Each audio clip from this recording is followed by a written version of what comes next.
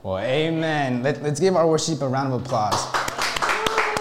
They sang two of my most songs that I really like. So, good for you guys. Good job. You guys picked good songs. Well, before we get started, I just want to welcome each one of you to Encounter Church. I hope each one of you has had a great week and is having a great weekend. I myself recently came back from a vacation trip. My family and I, we went to the state of Oregon, and even though it was a 12, 13-hour drive to get there, it was well worth it. It was just nice to be able to relax and not worry about any work or anything that usually stresses me out. It's something I really needed, and I'm just grateful that we made it there and back safely. But I am glad to be back, and as I was telling Pastor Daniel, I feel like I came back recharged and full of energy. You see, sometimes life's worries can drag you down and sometimes even burn you out. So today, what I want to talk about is on not letting your fire burn out. But as we move forward, I would like to just lead us in prayer, so we can just bow our heads. Heavenly Father, thank you, Lord, for each one of us that is here today. I pray that you may open each one of their hearts, Lord, and that the word that you speak today, Lord, that it just may stay in there. And Lord, we give you all praise and all glory in the name of Jesus. Amen. So, as Pastor Daniel had mentioned last week, that we were finished with the series for a little bit, and we'll probably start one again around September, if I'm not mistaken. So, when Pastor Daniel told me that I would be able to preach on anything I want, I was like, yes, finally I can bring the house down with an awesome sermon that I had in mind for a while. But I was just kidding. I think that's just something I wanted to be able to say, but sadly, I didn't have one in mind. And so I wouldn't be able to bring the house down. Usually, coming up with a sermon is kind of tough, and you got to put a lot of mind and a lot of prayer in it. But I remember that when I came back from my trip, I just felt more better within myself and not so tired anymore. I felt like if I got a good rest and just felt like if I had regained a lot of my energy back. And then I remember hearing Pastor Daniel's sermon last Sunday. And when he was talking about the introvert and extrovert type, I felt that God was leading me to also talk about not letting the fire burn out. You see, because if we don't recognize what is it that is hurting our fire and withdrawing it from the source, then we will find ourselves spiritual dead and even cutting off everything that God has intended for each one of us to be a part of. In the book of Romans, chapter 12, 9 through 17 says, "Let love be without hypocrisy. Abhor what is evil. Cling to what is good. Be kindly affectionate to one another with brotherly love. In honor, giving preference to one another. Not lagging in diligence, fervent in spirit, serving the Lord, rejoicing in hope. Patient in tribulation, continuing steadfastly in prayer, distributing to the needs of the saints, given to hospitality. Bless those who persecute you, and bless and do not curse. Rejoice with those who rejoice, and weep with those who weep. Be of the same mind toward one another. Do not set your mind on high things, but associate with the humble. Do not be wise in your own opinion. Repay no one evil for evil. Have regards for good things in the sight of all men." So, there are ways for one to recognize if your fire is depleting. But this is where you need to be honest with yourself and ask yourself and compare the following. How does my fire look like when it's flamed? How does it look like when the flame is going down? And how does it look like when it's completely out? So, the verses that we just read helps us to answer the first two questions, because this chapter shows us how our flames ought to be and the way they will remain flamed. So when you see that you are not really living like how these verses teach us to be, then you need to stop and look within yourself and say that there is something that is not all right here. Now, when someone's fire is completely out, they would just lose all interest of what it means to follow Jesus. You see, being Christians doesn't mean that you are not going to have problems or that you're never going to fail Jesus. It is not an easy job, and I know everyone goes through their own tribulations. But like in the book of 1 Chronicles 16:11 says, "Seek the Lord and his strength. Seek his presence continually." See, we need to hold on to the hands of Jesus, because if we let go of it, then that's when life gets trickier. Also, being Christian doesn't mean you need to learn everything that's in the Bible right away. It doesn't make you less of a Christian for not knowing everything that's in the Bible. See, many people learn differently and in their own time. As Pastor Daniel said in his last sermon, being a Christian doesn't mean we have all the answers. I saw this one video on YouTube where they were talking about a lady who drank 3 gallons of water in 2 hours. And what happened to the lady was shocking. She started getting seizures and her brain started swelling up. You see, drinking water itself was not the problem. The problem was that she consumed too much water rapidly, and that's what caused a problem in her brain. And I'm not saying for those who try to read the Bible all day is doing something bad. Only one knows their own body and how much they can take. But what I am trying to say is that even God himself knew that there are times to work and times to rest, as he rested in the 7th day. So taking a break is okay. But of course, there will be people that may know more about the Bible than others, and that is okay. But just don't let that intimidate you, and don't feel sorry for yourself. And when I say to not let another person intimidate you, I'm saying it because there are arrogant people out there that will sometimes try to belittle you and make you feel small, just because you don't know as much as them. But just remember that God loves each one of us the same. And just because someone knows more than you doesn't mean God loves you any less. You see, as Christians, we need to be united and help each other out because we never know how the other person may be feeling. So one way you can help someone out by getting through a burnout is to motivate them by helping them to remember the role that God has called each one of his disciples to be. This will help out because usually when someone is going through a really tough time in their life, that can cause them to lose sight of the importance of what God had called them to do. As I mentioned in the beginning, life worries can sometimes hold us back from seeing what God has in store for each one of us. The person that comes to my mind when talking about going through harsh tribulations is Job. You see, Job was a regular person. He had a wife, kids, possessions, and so on.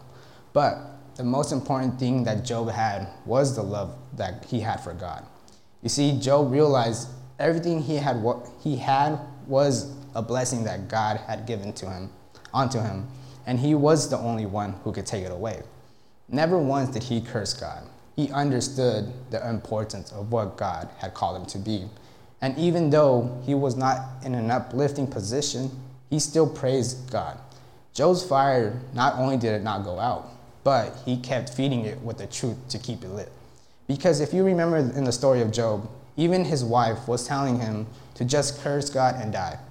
If he would have listened to her and fed his fire with anger, resentment, and just bitterness, his fire would have surely burnt out, and he would never have attained the great blessing that came after the storm. Sometimes there will be people out in the world that instead of trying to feed your fire with the grace and unconditional love of God, they will feed it with the opposite and try to make your fire burn out, so that you can't attain the great blessing that God wants to bless you with. See, Genesis 50:20 says, "But as for you, you meant evil against me, but God meant it for good, in order to bring it about as it is this day, to save many people alive." So, as we have learned from Job, no matter what tribulations you're going through, remember that whatever the devil meant for evil, God meant for good. And we need to keep moving forward and lighting our fire with the truth and grace of God, because we can't do this without God. So, if anyone is going through a tough situation right now, just remember that God gives the toughest battles to the strong and courageous warriors, and you will come out on top. So as long as you hold on to the one that gives us strength. So not only do we have Job as a great example for the importance of keeping your fire lit, our fire lit, we also have Jesus, who went far and beyond for us so that we can have an opportunity to live a life full of abundance and just love for one another. I just want to share a story about me and how my fire was burning out. See, I myself have gone through a tough situation where I sometimes question if I am actually able to keep moving forward as a follower of God. I remember in the beginning when I first started this journey of following Jesus, I was so pumped up and just wanted to go tell everyone to go follow Jesus. I remember when I was going to Bible studies, I would come home and tell my mom that everything I learned. Like I could conquer everything and just like nothing could bring me down. Then time went on and I had fell for the temptations that the world was throwing at me. So then I slowly started pulling myself away from the church and from my faith because I was no longer feeding my fire with the truth, but instead I was feeding it with egoism. So at the time I left the church, I stopped praying, I started reading my Bible, and so on. So for a while, I thought I was having a good life, even if that meant not having Jesus at the center of my life. But slowly, life started catching up, and I just remember that everything life was throwing at me was starting to get so difficult. I felt like if someone had just like done some type of spell on me and just started making my life much harder on me. Everything was falling apart. I remember I bought a brand new car, and within some months in having it, I ended up getting into a car accident. Even after they fixed my car, a lot more stuff was breaking down on it. And I remember just feeling so frustrated because every time I took my car to get fixed, I always had to pay so much money for it. And then I had another car that needed to get fixed within also a couple months of buying it. And then I was having a lot of problems with my ex-wife at the time. So then that's when my mom would talk to me and always tell me that I needed to start putting God at the center of my life again. So I started praying, reading my Bible again, but my life was not having it well for me still. My partner and I, we ended up still having a lot of problems, and we ended up going through a divorce. That was the worst time of my life that I was going through. Not only did I never think I would be getting a divorce, but that I would no longer be sleeping next to my daughter every night. So for me, I felt like my fire was so low that it was so hard to see what God had planned for me. But during that time of my lowest, Pastor Daniel and Sister Elida, they were always there for me. They helped me to keep my head up and just motivate me to see that God was not done with me, that God was still in control, and that something great is on the other side of the storm. I remember one day that Pastor Daniel and we were on our way to a young adult service. And on the way, we were talking about putting up a church plant so that we could start reaching the people of Lodi with the great news of Jesus Christ. And all I remember telling him was that, we need to get that up and running. But who knew a year later, we would actually have this church plant up and running. And it's been a blessing, and it's been great. And even though we are a small church, I believe that this church will keep growing. And I'm happy and grateful to be a part of a team that has the same drive to follow Jesus. And also, now my ex-wife and I are happily co-parenting our beautiful daughter. And even though it didn't work out with her, God still made everything work out for the better.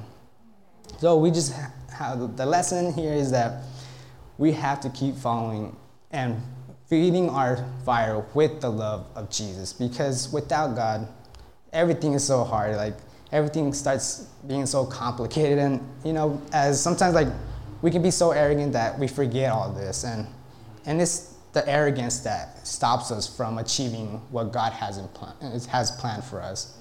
Amen.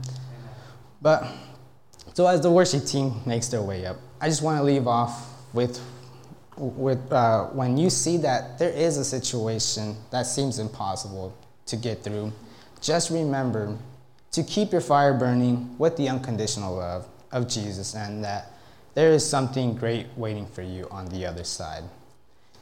Amen? So we can just bow our heads. Lord, thank you, Lord, for your word. Thank you for what you have taught us here today, Lord. I pray that this word may stay within each of our hearts, Lord, and that no matter what we go through in life, we know that you are in control, Lord. You are the one that gives us strength, and you are the one that will always see us, get us through the other side. I pray, Lord, for everyone that's here in the room, and pray for those out in the world, Lord. I pray that you may help us to reach the city of Lodi and just keep giving us strength, Lord. In the name of Jesus, amen.